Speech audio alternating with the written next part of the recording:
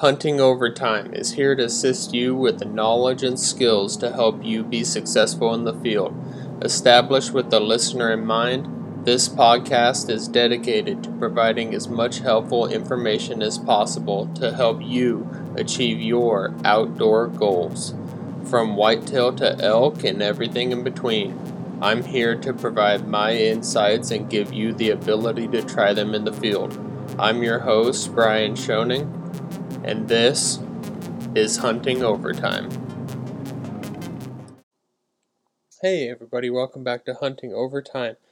Man, it feels like it's been a long time since I've been sitting here in front of this microphone, but I've had a few podcasts dished out to you here that weren't necessarily sitting here in front of this microphone, but it does feel great to be back here, sitting in front of the computer with my good microphone in front of me. I know I did some on the road, and actually I did quite a few on the road. I did one while I was setting trail cameras, and then I did another one off of a YouTube video that I actually posted on the Seasons Media YouTube channel about my pack dump from my elk hunt. So that was a pretty sweet one. You should check that one out if you haven't already. But we've had a lot going on. We've been, I have been elk hunting and deer hunting. And my brother with the Seasons Media, Tyler, he's been doing some antelope hunting as well. And plenty of family time recently, which has been awesome. This last weekend I actually went out and for the first time in probably 2 years, played a round of golf with my father-in-law, so that was fun. Had some guys come down that actually we bear hunted with. They were from Wisconsin, and they were out here archery hunting for some deer, and they were in town for about a week, something like that, somewhere right in there. And anyways, they took a little late morning and early afternoon break from hunting and came and we played some golf, and that was a lot of fun. Good to catch up with some guys that I haven't seen in quite a few years and who really went out of their way to make my black bear hunt a success back when I did that. I can't even remember what year that was. Probably 5 years ago now.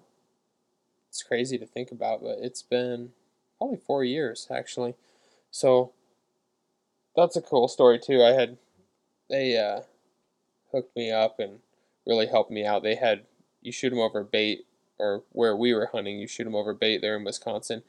And they had everything rigged up, and it was like having your own personal outfitter just focused on you, which was really awesome. So my father-in-law and I actually went up there. We both ended up shooting bears out of the same stand, actually, which was kind of a crazy story. I was hunting for the biggest bear they had on camera, and I just never saw him. He never came in. And finally, the very first morning, my father-in-law shot one, like just a few hours on stand, he shot one.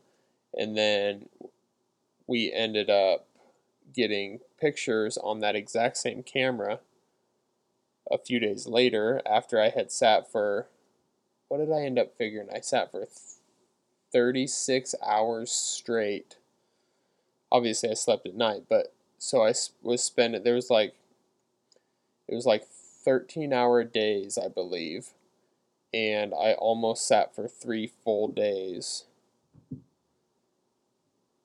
and didn't see a bear. And then they switched me stands, and I went in and ended up shooting this bear, and actually thought I messed it up. It was kind of it's a raised blind. It was up on like REA poles, and I was sitting there and I was concealed and everything, and I was looking at my phone, and this bear pops out, and I get all excited, get ready, and it starts to actually walk away. And I was so mad at myself because I didn't actually see it come out of the woods because my nose was in my phone. Well, I was just sure somehow, some way I messed that up by being on my phone, and I was just so angry with myself. But it actually ended up going into the woods to the south, and then turned back around and came right back up the road and came right in. I shot it at like 15 yards. So that was an awesome story. But anyways, great guys. Was super excited to be able to meet back up with them and play some golf with them and just hang out and catch up. So that was a blast. But anyways, what I got for you today is I'm going to give you a recap of my elk hunt. I didn't actually have a tag this year. My buddy Chad and his brother Cole, both great friends. Chad I actually went to college with. He was my roommate in college. You guys have heard him. He's been on the podcast for sure once. A couple times. Yeah, he's been on a couple podcasts with me. So, great friend, great hunting buddy. But anyways, they both had tags, so I headed out there, and we went into, well, our intent was to go into the backcountry for 3 days. That didn't pan out. So what happened is we got to our spot, we had it all scoped out, went into the backcountry. I don't know, we didn't go crazy far back in, mile and a half maybe, but we were back in a wilderness area, and then intended to hike back even further. And it was some country that we knew was rough, but we intended to see more elk than what we did. But anyways, we got hiked back in there in the dark, got camp all set up, and then in the morning we went ahead and we climbed up the mountain. We gained 900 vertical feet that first morning, and it just wasn't quite what we expected, I guess. I will say, and we all agreed on it, we probably got up a little bit later than we should have. And it's not like we were trying to sleep in or anything. It was just we underestimated how long it was going to take to actually climb that mountain. So that was one mistake that we made. But we did get up there. We didn't hear a bugle all morning, no bugles. It was hot. But we got up to the top and there was sign. We actually, craziest thing, none of us had ever seen it before. We got up to the top and you could very clearly tell there was an area there where bulls had been sparring. They'd been fighting. There was antler marks all over the ground. Everything was roughed up, and we were standing there and Cole actually noticed there was blood on the ground. And we looked at it a little bit, followed it a little bit, and the only conclusion that we could come to was one of those bulls actually took a horn a little deep and drew blood, which was kind of crazy because we'd never seen anything like that before. But after that, we kept on going. We didn't really go up. We kind of side-hilled around, and we're just trying to find more sign.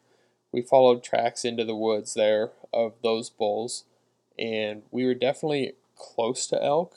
We were in them, or they had been there, I guess. We weren't really in them. We never saw them, but they had been there recently. It was there. If you've ever been elk hunting, there's a very distinct elk smell, and you could really smell elk in multiple spots. So the hiking wasn't a whole lot of fun. So then from there we dropped down probably another, 400 feet, vertical feet, and then back up another 4 or 5 on the other side of the river. And yeah, it was rough, and there just wasn't any elk talking, and it was hot, and we just didn't really know the area real well. I do think that if we would have spent time and learned the area, there's some big bulls in there. There's some really big bulls in there. It's some really big country, and big country is going to hold big bulls because people don't mess with big country. So if you're willing to put in that effort there, yeah, there's big bulls in there, but it's not going to be easy. And not to say that we weren't up to the challenge, but the problem was we did only have 3 days. So we had Saturday, Sunday, Monday, and we had to get something done and try to get on more elk that we were talking. So we went ahead and packed out. We went back to camp, packed our stuff up, because we only had 3 days. On the way in, I actually lost the microphone off the video camera, and that was little upsetting. The microphone is kind of expensive deal, and so on the way out, we made sure we tried to look for that, and somehow, I have no idea how this even happened, but we happened to come across it. We were hiking down the trail, not actually anywhere close to where I thought I lost it. When I lost it the night before in the dark, I stopped and searched where I thought I had lost it, and I never found it. And we looked again in the daylight, and it wasn't there. And somehow we were walking by this brush, and just Chad happened to see it inside the brush, and it was talk about a relief. That was like the best part of the morning for sure, because we hadn't seen any elk or heard any elk, and so getting that was a for sure win for the day. But so from there, we actually went into town, regathered, regrouped, came up with a little bit of a game plan, and they decided they were going to take me out to this spot that every single time they had went, they saw elk. And so they're like talking it up. They're like, it's crazy. You're never going to believe this. You're not going to believe there's elk here. And obviously, like, when you tell people stuff like that, you get to those places and it's not what you explained or expressed. So all I could think of is, all right, well, these guys, they're bragging this thing up. They're going to take me out there, and we're not going to see anything whatsoever. There's going to be no elk. There's going to be no sign of elk. You're not going to hear elk. There's just going to be nothing. Well, we get out there, and just like they had told me, they're like, it's the craziest thing. It's just like sagebrush and junipers, and this is in an area like it's heavily wooded. It's a heavy wooded forest, and or what we had been hunting is heavily wooded, and it's just big, nasty mountain country. And now all of a sudden we're down here at, I don't even know the elevation, but not what you would think of for elk country. And there's hay fields, hay meadows, and things like that. There's pivots. There's, like I said, sagebrush and junipers, and just rolling hills, and they're not mountains. It just doesn't seem like a place near where we were that would hold elk. And they're just bragging this place up, and I kid you not, we walk up.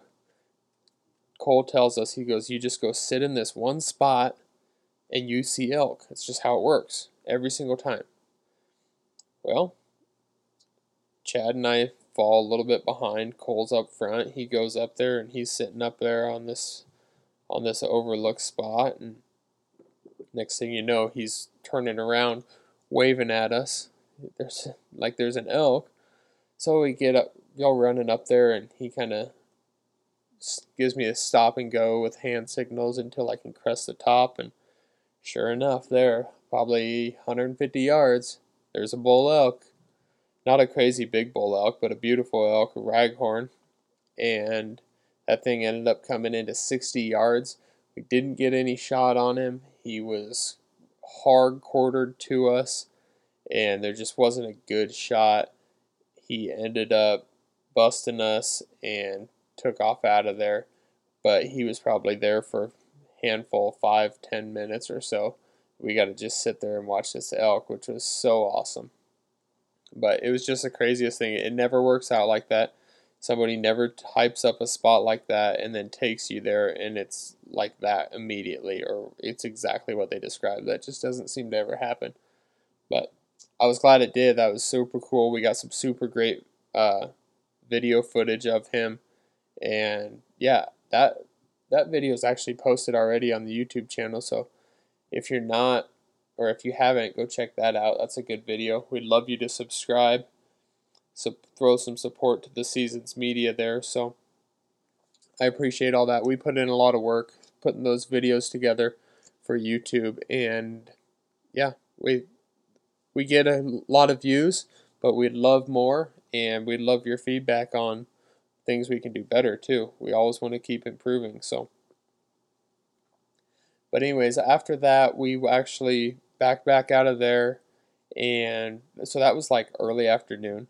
And then come evening time, Chad and I took off to another spot, little lower elevation yet, but it was a little more mountainous, and we got on a whole bunch of elk again. The problem with these elk is we were actually on one side of a meadow and they were on the other side, and there was no way for us to get to the other side without crossing an opening or going clear out and around miles and miles around.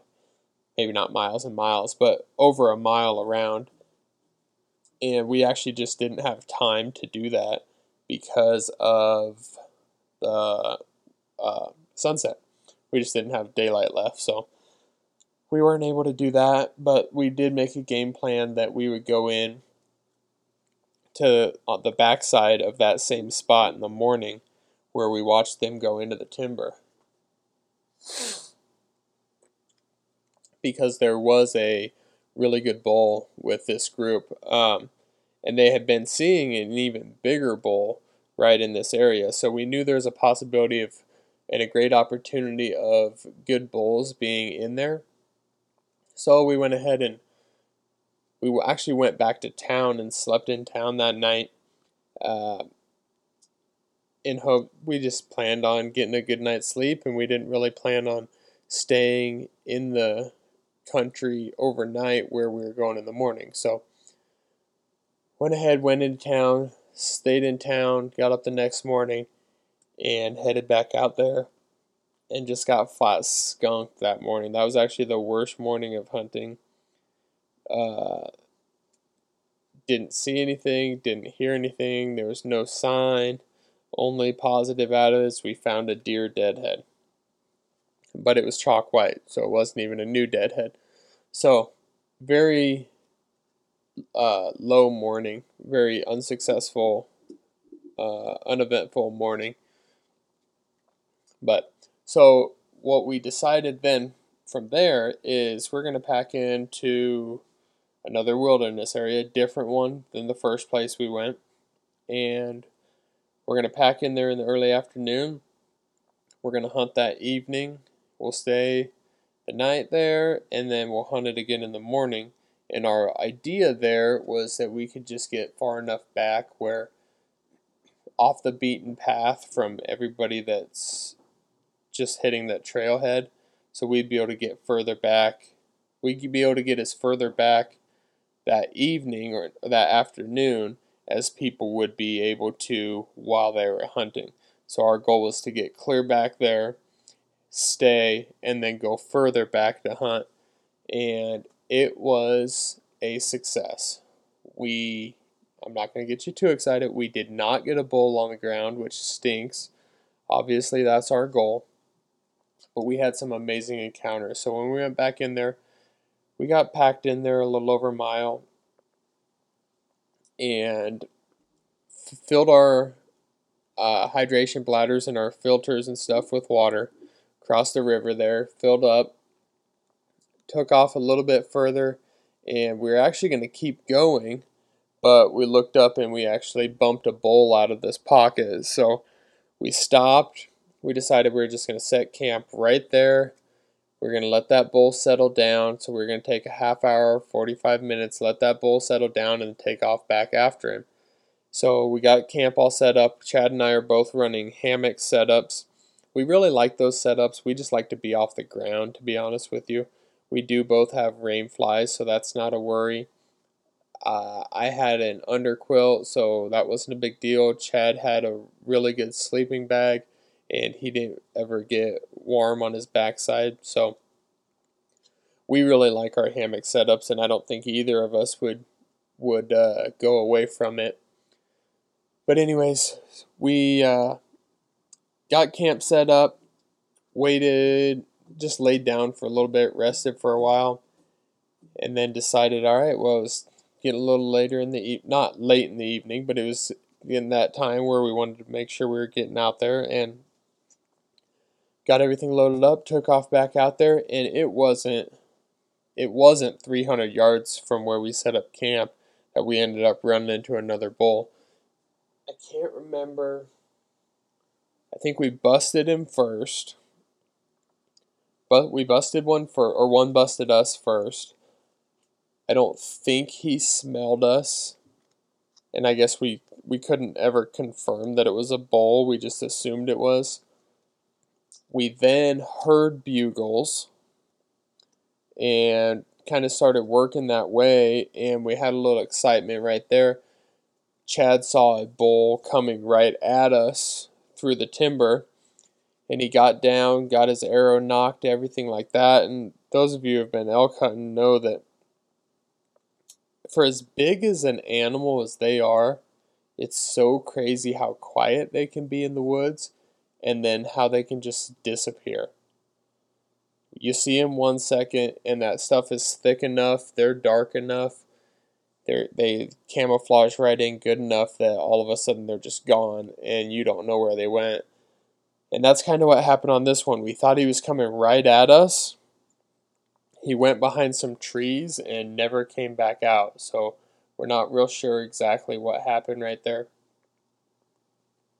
But we know it was a branch antler bull. We didn't really know what or how big it was, but we knew it was probably one that we were going to shoot if it came in. But from there, we kept moving. We ran into more elk a little bit later. Didn't ever get close enough where we felt like we was going to be a great success. Definitely smelled elk. It was all through there. The country just looked amazing. And one thing we noticed that was different from all the other areas that we had been in this area we had the most elk sign.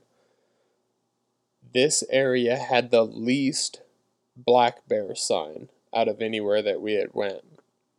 So the first night when we hiked in and then hunted the 900-foot elevation gate in the morning, there was just black bear sign everywhere. There was black bear scat just all over the trails. Anywhere you walked, there was black bear scat.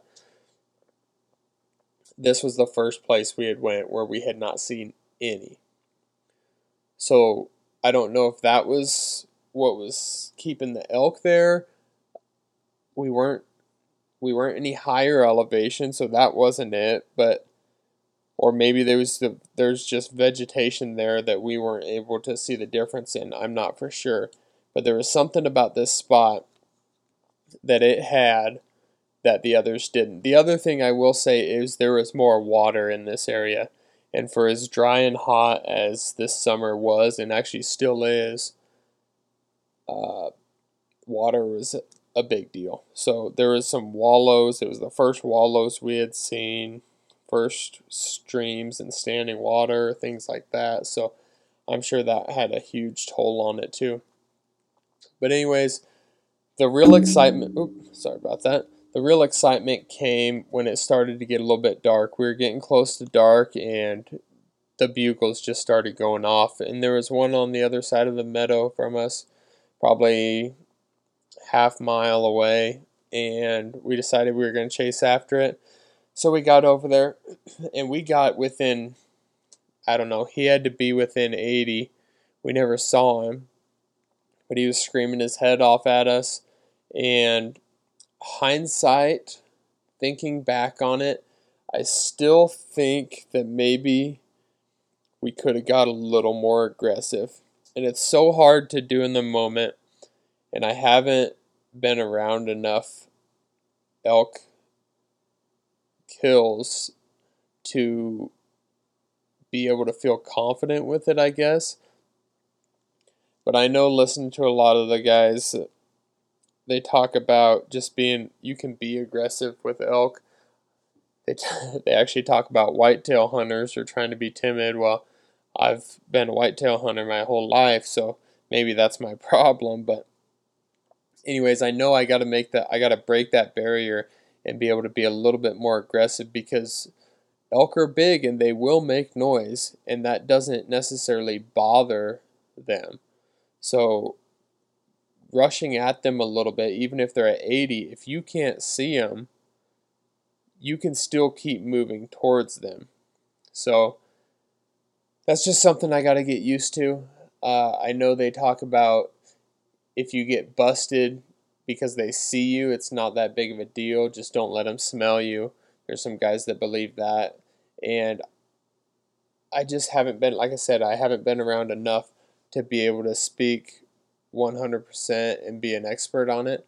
But I do know that that is kind of something that I have in my mind and that I remember and will remember about those scenarios, is that maybe you can just be a little bit more aggressive when you got a bull screaming and chuckling and everything at you. So, but anyways, he started moving away, and another bugle actually popped off back towards by where we were camped. So we headed back, sprinted our butts back across the meadow, and this was probably the biggest or the deepest growly bull bugle that I think I've ever heard. And so we were both just, Chad and I, confident that this is a big bull. We never saw it. It had to be within 60 yards, just screaming its head off at us. And we could not have been any closer. It was right at last light, and finally, I had lost camera light. That's how late it was. I had lost camera light, and we were just like right at that very last minute, and finally Chad and I decided, hey, it's past time. It's past shooting light, and we're just going to let him go because we didn't feel like it was going to be the ethical thing to try to lure him in anymore that night, because we weren't going to be able to take a good shot anyways. So yeah, that stunk, but it was very cool. We learned a lot from that bull. He actually was, I mean, I'm sure he was probably the big old herd bull by the sounds of him. He just had that tone. But one thing he would not do, and for us to be able to shoot him because of the time of night and how dark it was, he had to come out into the opening. Because if we'd have went into the timber, even though we still technically would have been within shooting hours, we wouldn't have had enough shooting light just because the canopy of the forest would have taken away so much light. So we had to get him to come out into the open, and he just wouldn't do it. You could tell he was ready. He was in there raking like crazy. He was chuckling, loud, long bugles. He was ready to go. If a bull would have went up to him, he'd have fought him. And he was ready to fight us, but he needed us to come into the timber, and that just wasn't going to happen because we couldn't do anything once we got in there. And so that's, I guess, just how that bull grows and gets big, is being smart like that. But it was really cool to learn something like that, that those elk will do that. They're smart enough that that big bull, he's not coming out into the open. There's a reason those big bulls get those big old dark horns, and they don't get sunlight. So yeah, that stinks. Awesome encounter. Just an absolutely amazing encounter. I can't stress that enough. And that encounter in itself was enough to make that trip worth it. And I know a lot of people don't think that way. A lot of people measure success by the kill, and that's just not what we're all about here at Hunting Overtime and with the Seasons Media. We're about the experience, being out there with family and friends, having a good time. Yes, we love the kill. Absolutely we do. We can't lie about that, but that's not our main goal. Our main goal is to have fun and have a great experience. So one thing, going back to that hunt, that Chad and I talked about later, that we thought was absolutely fantastic. We do love the idea of a base camp, like a big camp to come back to, gather your stuff, things like that. And nothing against a full out backpack hunt either. Like I love that as well. But if you're going to be hunting a whole bunch of different areas, and you have a whole bunch of spots that you want to check out that aren't necessarily close, and you don't want to commit yourself to one area, having a base camp's a great thing. But what we did talk about that we really thought was a great idea that we did on that specific hunt is backpacked in, hunted the evening and the next morning, and we were able to catch both an evening and a morning in a general same area and catch both of those quote unquote prime times, I guess, and learn more about it and be there during those high opportunity times and not have to get up super early in the morning and hike clear back into a place to get away from people or whatever. And I know there's a lot of talk that you don't have to hike that far back because everybody's going that far back, but it all depends, I think, where you're at. It's very dependent on many different factors, but we really enjoyed the idea of being able to, that sun went down, it got dark, instead of having to hike clear out, drive to camp, make dinner, eat dinner, and then go to bed, and then get up early. If you want a little breakfast, have a little breakfast, drive to your spot, hike back in there. It just made more sense to us to, if you're going back, especially if you're going back into the same spot. Obviously, if you're not going back into the same spot, things could change. But if you have any intent or any desire to go back into the same spot, just taking your stuff back in there, even if you're just staying for one night, taking your stuff back in there, you save yourself so much energy and time that it makes it well worth it. And if you can get a good sleep in the backcountry, this is definitely the way to do it, because we got, I don't even know, you probably get up an hour early. If you want breakfast, you have to leave an hour early. If you want breakfast, that's another probably half hour. So you probably get up an hour and a half early. I bet by the time you get back to camp and have supper and stuff, you got 2 hours. So you're looking at 3.5 extra hours of downtime, up to 3.5 extra hours, which is unreal to think about, because 3.5 extra hours, whether if that's just 3.5 extra hours of sleep, you want to talk about being rejuvenated. Like, that's going to help you out tenfold in the Elkwoods. So that's just something to think about that we thought was a great idea. Hiking back in there in the early afternoon, hunting it, going right to bed, eating, going right to bed. You're able to sleep in a little bit, have a little breakfast, and then go out and hunt. So we thought that was fantastic. But anyways, that's all I've got for you. I got kids, I got to get to bed, so I'm going to head out of here. Thank you, everybody, for listening. This is Brian Schoening with Hunting Overtime, and make sure you hit that subscribe. Find us on YouTube. We're the Seasons Media. We got some awesome videos coming to you this season, so check those out. Hit the subscribe there. Get at us on Instagram at the Seasons Media. Thanks for listening, everybody, and I'll catch you on the... Wow, that was a bad outro. Thanks for listening, everybody. I will catch you on the next episode.